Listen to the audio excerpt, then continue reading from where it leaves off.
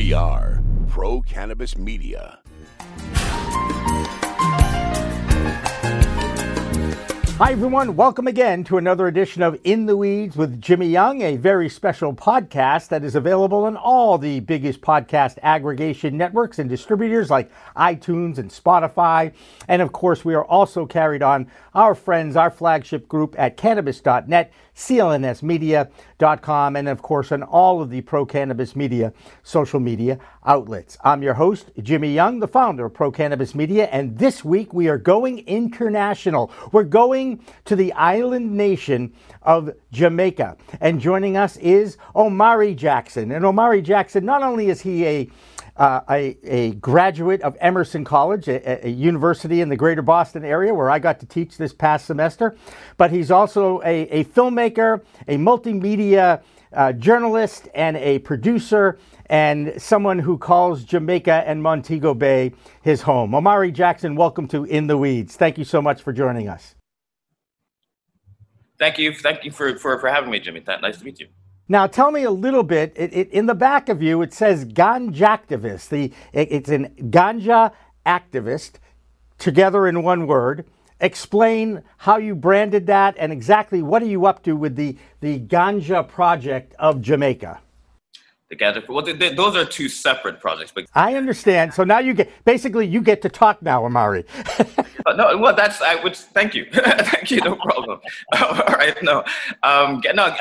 get this. Well, the brand is Ganjactivist. Ganjactivist.com is the website that I started up as to bring media to the landscape, especially media out, because there's not a lot of content coming out of Jamaica, not even content for Jamaica, and Jamaicans are very curious about the industry. So I figured I'd fill in that role. I have run into that exact problem that because I kind of brought ganja and activists together, people immediately call it ganja and assume that is what that's what the website is about. And I'm trying to claim to name that this is the Ganja Activist website of Jamaica, and that's actually not the case. It's a brand of the two kind of mixed mesh together. Basically, yeah. In a nutshell, it's Ganja Activist in a nutshell, but everyone likes it open, so I don't know, it gets confusing at times. No worries. What do we call it? Irie, man? Isn't that what it's about? Irie, all good. It's all good. Irie, always, man. It's all good. So tell me about the Ganja Project and what you're up to now. Well, the Ganja Project is a television, it's a video series right now that I'm going to start putting together and launch it hopefully as soon as next month.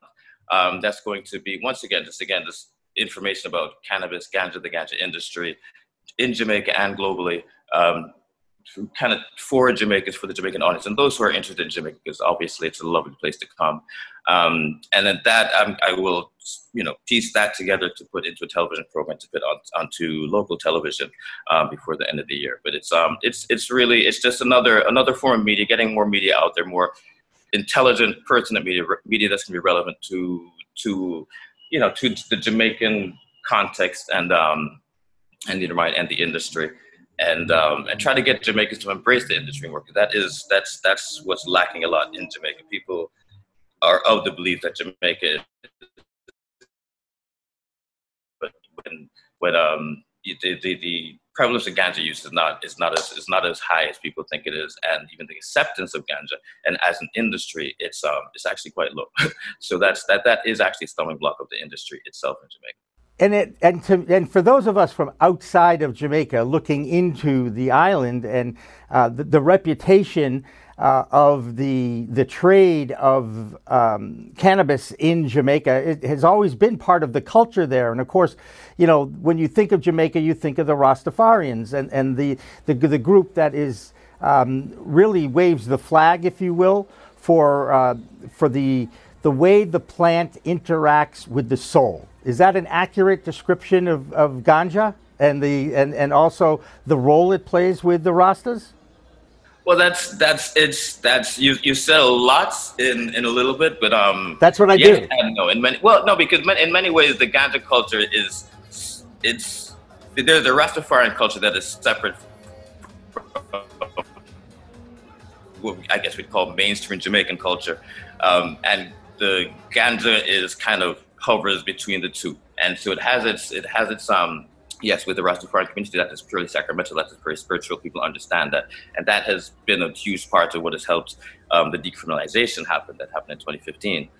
As far as the social acceptance across the board, its use is tolerated. I mean, that's just accepted. Some people don't like it, but whatever, they will tolerate it. But as far as acceptance, and even people accepting the industry and getting into it, and people, even taking CBD products, there's still the notion of the devil's weed, and that permeates throughout society. And I have family members who are like, ganja, oh my goodness, what is that? I was like, really? Are you kidding me? It's a pop culture. Like any pop culture, it is really like a small step. That It's carried out, but within the actual culture itself, it's not as strong. But hang on one second, because I got to remind people once again that we are supported by Revolutionary Clinics, the 3-location medical dispensary in the greater Boston area, and at Rev Clinics in Fresh Pond, in Central Square, and in Somerville. You will find the finest quality patient advocates. You will find the finest quality flower and concentrates. And remember, at Rev Clinics, the patient always comes first. Anyway, back to the show and back to what we were talking about. I appreciate you waiting for a sec. And that's fascinating to me. I mean, in the United States, as you know, there's this history that was started by the white man who wanted to control the pulp industry back in the 1920s and 30s, and that led to the Prohibition. And it was funded by the Hearsts and the DuPonts of the world. They were afraid of the hemp industry impacting their forestry industry, and that formed the. There's some media giant involved in there somewhere as well, because you got to have the media. Well, that's right. Well, yeah, exactly. It was Hearst. It was Randolph Hearst. And anyway, long story short, that funded the propaganda that led to Reefer Madness, that built the stigma of 80 years that we continued to fight in the United States as this green wave slowly moves across the country here in the United States. It's already obviously been accepted north of the border in Canada. Mexico continues to battle their own internal politics, if you will, of the drug cartels trying to get it into the legitimate arena, if you will, of politics and legality. Right. And, Omar, when people ask me, what stock they should invest in and how can I get into the cannabis industry? And I said, find a good law firm to invest in, because that's going to be the one industry that's going to survive it, no matter whether cannabis makes on either side, definitely. That's right, for sure. Exactly right. But it is a fascinating thing to me that you would think, and again, this is definitely stereotypical, definitely prejudice, that Jamaicans, are pro-cannabis. But you're telling me in your country that you're still fighting that stigma, even in your own family, you said. Oh, most definitely. I mean, put it this way, we suffered the same propaganda that you guys did in the U.S. and Canada and so on, and then we got the British post-colonial, tyranny coming down on us culturally as well, and the majority of Jamaicans are Christians as well. So that just gives you the foundation for where that stigma comes from in Jamaican society. I mean, when I went to I went to boarding school when I was 14, and one of the things that I purposely did when I left the country, I didn't have dreadlocks or anything at the time, was I myself completely with ganja. I was like, people, oh, you ever tried ganja? Oh, God, me, no, never. God, that's disgusting stuff. Are you kidding me? No, that's just like the Rastaman thing. Those people from the street. That's literally what this is what we were taught. It's only after a couple years and seeing my friends and then trying to be like, what, really? It's like, no. And then learning, because my brain likes to work like that. And realizing that this is, it's just nonsense. But anyway, but then that was through a process of education. And a lot of Jamaicans have not gone through that process of education. Some are unwilling. Now, I guess because we have CBD, and now it's really kind of, getting, I guess, conscious of their health because of COVID. They're things are maybe, it's shifting somewhat societally. But yeah, that's been a real struggle. This is why it took, in 2015, it took a tragic incident to really instigate the Decriminalization Act that was passed. Can you expound on that? I'll admit I'm not sure I'm familiar with what that tragic incident was in 2015 that led to. I personally, I do not have specifics. I was not in Jamaica at the time. I understand there was a death in a prison of an inmate who was remanded for a very small amount of ganja. And they said, you see, now this is just nonsense or bullshit. Sorry if I'm sure I can say that on this stage. Yeah, and that was, it was on the table, but that was the final. It's like, okay, this is it. Come on. And that's really what the straw that broke the camel's back. But that's been a fun. Even now, from what I understand, Minister Shaw, who gets called, well, he says jokingly, of course, amongst the community, that he's called the Ganja Minister, the Minister of Ganja, and this night, which I wouldn't mind that title, but anyways, but he, there's still some opposition to this and that, but it's the industry has not taken hold in Jamaica much at all. There's little embracing across the board. There are people who are curious and they want to get involved, but that is a part of why you'll see that there are sputterings and stagnation in the development of the industry in Jamaica, and that is the reason why. Because in fact, I'll call it out. I think our Prime Minister thinks the same way. So he doesn't really see a vision for the industry. He just says, well, they're doing something, and I guess it's legal now, so let's see what we can. Well, almost legal. So because they're waiting for, of course, America to federally legalize so that it can use banking resources, because we have the same problems that essentially the U.S. do as well. Right. So no banking, but. And I, it's funny. I did talk to some natives. One gentleman who was educated in the United States, like yourself, who's in the financial services realm, and he was very curious about it. And he was very open, saying, "Look, you know what? It's been here for a long time. We now understand some of the scientific research that is behind the plant, and it has allowed the natives to look at the Rastas specifically with a little different eye and perhaps reputation. And I also know that they're trying to give an opportunity for those in Jamaica who obviously embrace this plant spiritually as well as agriculturally, and give them an opportunity to actually own a piece of the pie, or at least a piece of the pot, as it were. Where are you right now as far as the laws, the businesses coming in, perhaps to invest in the soil? Can you get licenses to grow it? Where exactly are you in this stage? I know it's decriminalized. That much I learned when I was in Jamaica. Right. Well, yeah, for sure it's decriminalized. But it's funny, if you walk the streets, there's not that much difference. But yes, it has been decriminalized. Yeah. No, and you can go into a dispensary. No, well, see, there are a lot of. Sorry, no, go ahead. I said you can go into a dispensary and have an adult beverage and smoke a joint and hang out and talk with your friends. It's a very, it was like being in another world. In fact, it was being in another country. But it was a fascinating time for me to walk into a bar, basically. I was over the age of 18. I was very happy that I didn't get carded, but it is what it is. I'm the OG. I'm comfortable with that. And then I met some great people, and we hung out and we exchanged herb and stories, and had a drink, and it was just like normal almost. We'd like to think it's going to be normal up here in the United States and in Massachusetts, but it's going to take still quite a bit of time for us to accept that up here in the States. And what is it? Where are you now as far as that goes in Jamaica with the laws, and who's got the money that's actually trying to drive this? Because I'm pretty comfortable with the fact knowing that money does drive most politics. That's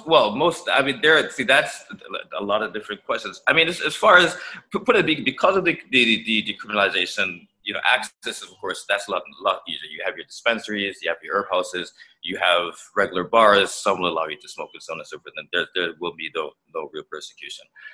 It is against the law to smoke, just to smoke cigarettes, anything in public. So if a cop passes you, they can ask you to put it up. That's pretty much as far as that will go. Right, but they're not going to arrest you and put you in jail. They may write you a ticket, right? Most certainly not. No, you're good to go. Those days have ended. That ended in 2015. Thank goodness. Right. I stuff like once myself. It's no split, but that's a story for another time. As far as the accessibility, well, the Rastafarians as well. The Rastafarians, they have a free pass that they can grow and consume as they, but they cannot sell. So they do not have commercial licensing. They cannot sell. They cannot export, which of course is a problem because they've not traditionally been the most economically resourced entity, especially in Jamaica. And then you have this. You have the larger entities who are coming in. Some of which you have some Canadian companies who have invested quite steeply in Jamaican entity. Well, let me roll it back a little bit as well. Oh goodness, what is the percentage? Right, the percentage, straight off the bat with the CLA, that's the Cannabis Licensing Association, when they issued the regulations to allow for the licensing structure, basically, in order for a company to exist within the cannabis industry, 51% must be a Jamaican entity. Okay. So that's your Jamaican resource, and then of course a lot of the finances is coming in to cover the remaining 49%. A lot of that is coming from Canada. I do know of a couple entities, like Freya, who just was supposed to have an operation here, and they just closed that to consolidate to do something else, which is fine. I don't think that's a reflection of that level of the industry locally. But it's getting off the ground. It really, really is. I mean, licenses are being issued, dispensaries are opening. They're still in the works of trying to get the exportation structure organized. Of course, there's issues with the United States. There's of course the banking as well. So that's holding things back because of the intermediary banking. Our intermediary bank in Jamaica is of course an American bank, and because it's not federal. So cannabis is not federally legal. Basically, the Jamaican banks are afraid that they can come down on us for illicit behavior, even though cannabis or whatever, hemp and so on and so forth is legal. It's a risk that banks don't want to take. I mean, banks, despite the amount of money you have, you think they should be the biggest risk takers in the world, and they're the least. But so let me ask you a question. Those are the things that are stifling things. But sorry. Let me ask you a question about the banking. They've allowed credit unions in the United States to take cannabis ancillary businesses and direct cannabis dispensary money and bank with credit unions. Do credit unions exist, and is that same opportunity available for the Jamaican licensee? It is that, well, credit unions most certainly do exist. That is something that has been, I do believe that there was a gentleman from one of the one of the major ganja farmers associations in Jamaica, who was suggesting that there's apparently an agricultural credit union that they're trying to use that for the industry. That was not allowed. I don't specifically know where the banking with the locally structure is, but I mean, you will hear when they speak, they will say that it is a cash-based business. They cannot get appropriate banking services. Obviously, there's levels of banking service that they're able to access. How that is structured through the system, I cannot personally tell you. Okay, fair enough. That's okay. I'm always just looking for the compare and contrast between the two countries, and Lord knows in the United States we've got plenty of issues going on. And then in the middle of all this, you've got the COVID-19 pandemic, and that may be one of the reasons why the Canadian companies may be pulling out or readjusting themselves as far as what they do in Jamaica. And kind of bringing their own dollars back into their own country until we're able to find a vaccine and kind of move on from this horrible virus that has killed so many people all over the world. So let's change the subject a little bit. Let's spin this back to the plant itself. One of the experiences I did have at CanX 2019 was the opportunity to interview a Rastafarian, the first man. And it was great to actually have an opportunity to talk to them about what role this plant has played in their lives, and why has it played such an important role in their lives. And I was fascinated by all the different elements that the cannabis sativa plant plays in the day-to-day operation, the day-to-day lives that these guys have. And I've embraced it. I totally understand now why, when people say, "Oh, Jimmy, you think cannabis can cure everything." And I say, no, what it does is balances everything. And that is a big difference between a cure and an existence, if you will. How do you view the plant's role, if not just with the Rastas, but also your own experiences, and what role has it played in your life personally? Personally, well, yeah, everybody's got a cannabis story. Everyone has a cannabis story. I haven't thought about my cannabis story. I'm currently going on a cannabis journey, quite frankly. That's the truth. Because I mean, if you think about it, every day you discover more and more about the plant and even just the biology of the plant and the compounds, the chemicals, and what it can do. And when you talk about balance, that's exactly what cannabis does. It brings up a level of homeostasis to the body, and if the body can be in a state of homeostasis, then a lot more things will come into balance. You know what I mean? It's struck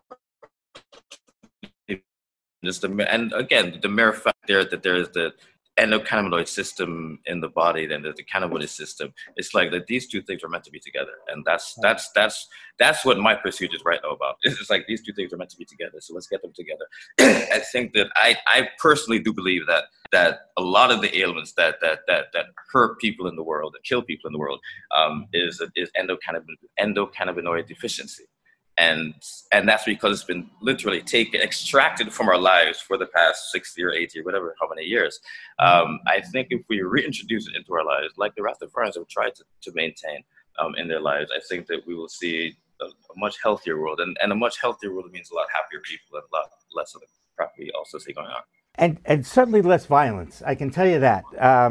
For those out there who enjoy their alcohol and have sometimes had too much of it, they know the feelings and the impact it can have on the human body, and the edginess that they get, and the aggression that they get, and the really how it consumes the body and affects it negatively, as opposed to the effects that cannabis has on the body, which does tend to relax it, mellow it out, let things roll off you a little bit better and easier.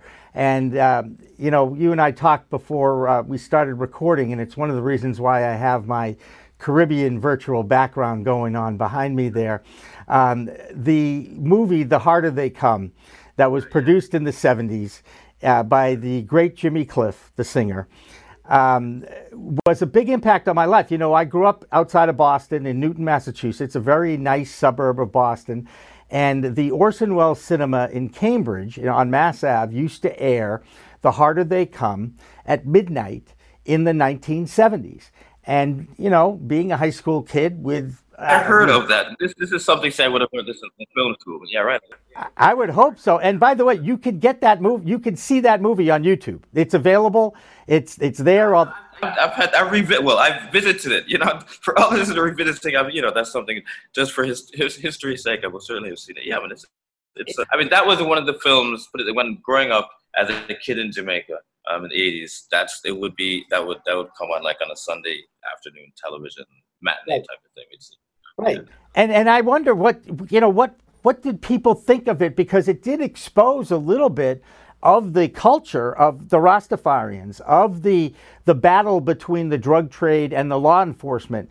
It also showed the record industry back then, where the word payola was always seemed to be right underneath the surface when it came to music.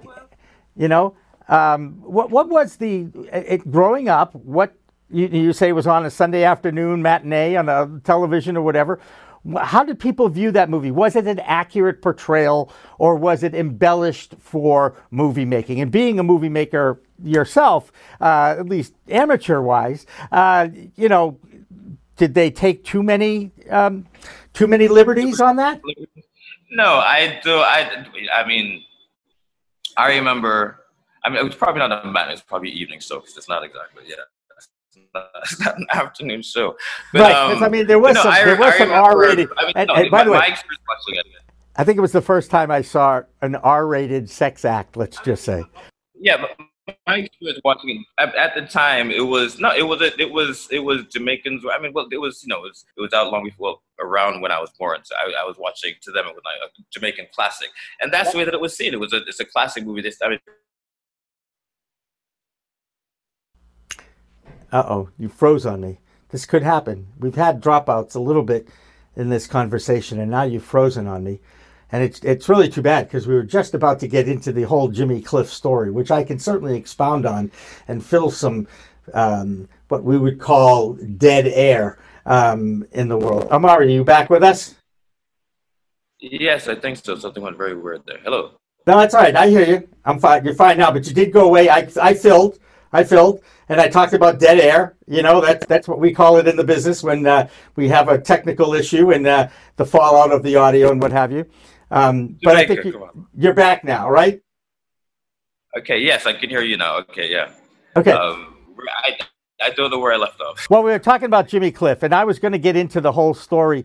Look, it was a cultural film for the protest era American in the 70s, 60s and 70s. I grew up in the protest era. We were involved with an unpopular Vietnam War at the time. And, I was in my early teens when all that happened. And I had an older brother who was a big influence. So I would protest along with my older brother and his friends the war, and becoming a rebel a bit and pushing up against the establishment, right on, absolutely. Going to commit acts of civil disobedience by rolling up Jamaican, that's right, we're rolling up Jamaican, there you go, there's your peace signs. I gave out those peace signs at my bar mitzvah in 1970, okay? So it gives you an idea of where I'm at, all right? It's a timeless icon. Absolutely, and I've got my timeless icon right here. You know what I'm going to put on it before the end. But the point, again, where I'm going with this is I'm trying to explain my own how I viewed The Harder They Come. And I loved the music. And I loved who doesn't love Bob Marley? Come on, man. I mean, it was such an influence. It still is. The whole reggae music scene is something I've always embraced and liked. I've always enjoyed live music anyway. I marvel at all musicians. But let's go right to the chase. I was a freshman at Tufts University in 1975. It was one of the greatest years of my life, because not only was it the year I graduated high school, class of 75, but I also joined the drinking age in Massachusetts in 1975 was 18. And I moved into college on my 18th birthday in September of 1975. It also was the fall of the greatest World Series championship between the Boston Red Sox and the Cincinnati Reds in 1975 that Red Sox fans still claim we actually won that World Series 3-4, which is not true, because you have to win 4 games to win.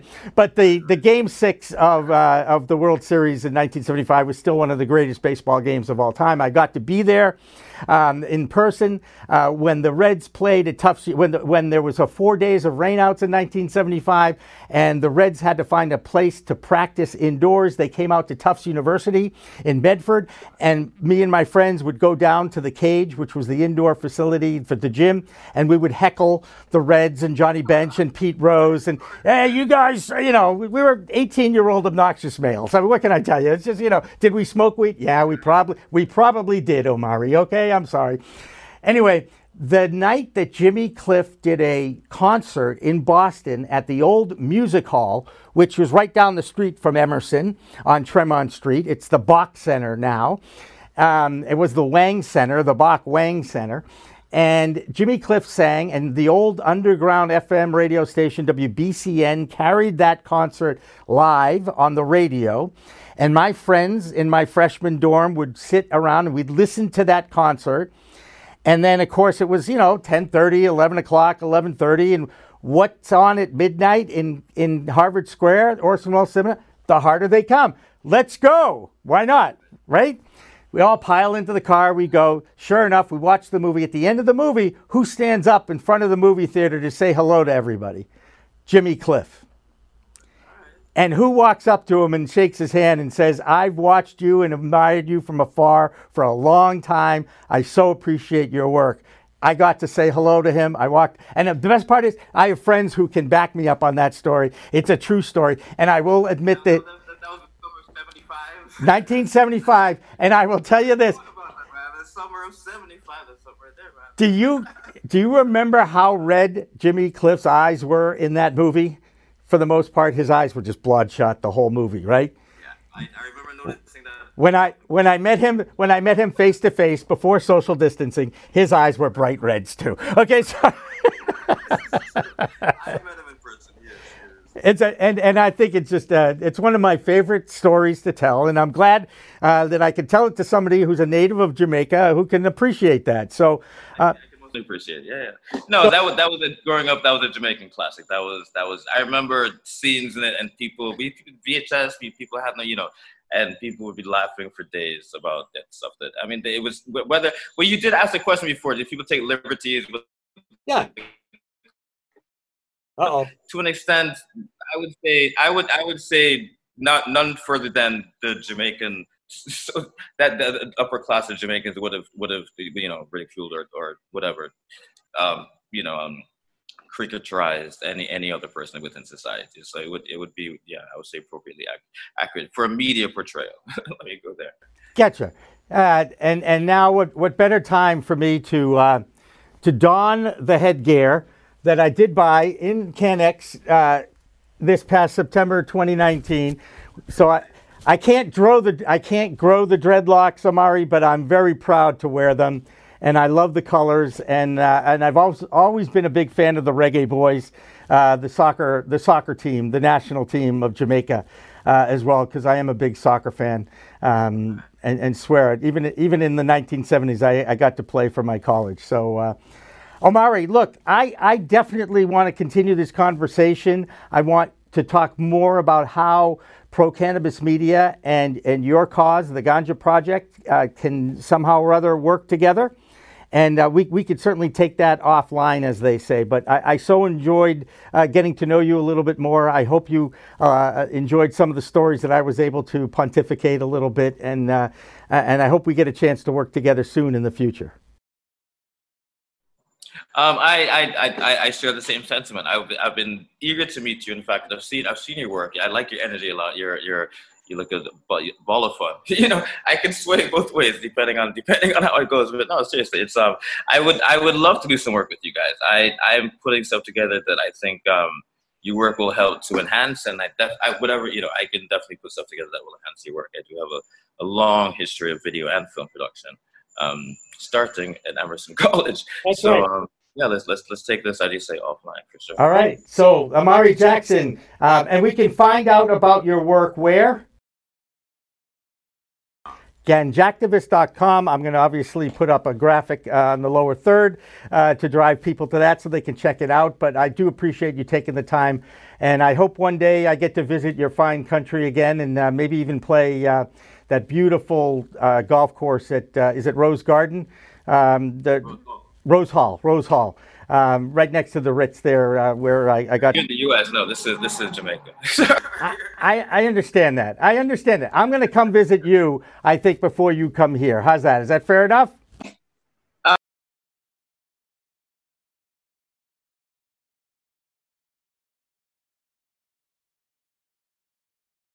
And I'll tell you, after experiencing it last year, I totally want to go back. Again, I got to meet Douglas Gordon and his sister, and I really enjoyed my time there. Hung out with Bruce Linton and Steve D'Angelo and a couple of the other legends of the industry from the North American world. And let's all meet in next year. We say in Hebrew, next year let's be in Jerusalem. So next year let's be in CanX in Montego Bay. All right. Montego Bay. Fair enough. Let's do that. Yeah. All right. So For Amari Jackson, I'm Jimmy Young, the host of In the Weeds from Pro Cannabis Media. We'll catch you next time. Don't forget, it's a whole new world of weed out there. Let's use it responsibly. Thanks for listening. Thanks for watching. Weed Talk Now, Weed Talk News, and In the Weeds are all available on most major podcast distributors like iTunes, Spotify, Google Play, and our friends at clnsmedia.com and our flagship, cannabis.net. So subscribe, share, and like our videos on all the social media networks out there, including LinkedIn, Twitter, Instagram, Facebook, the WeedTube, and YouTube.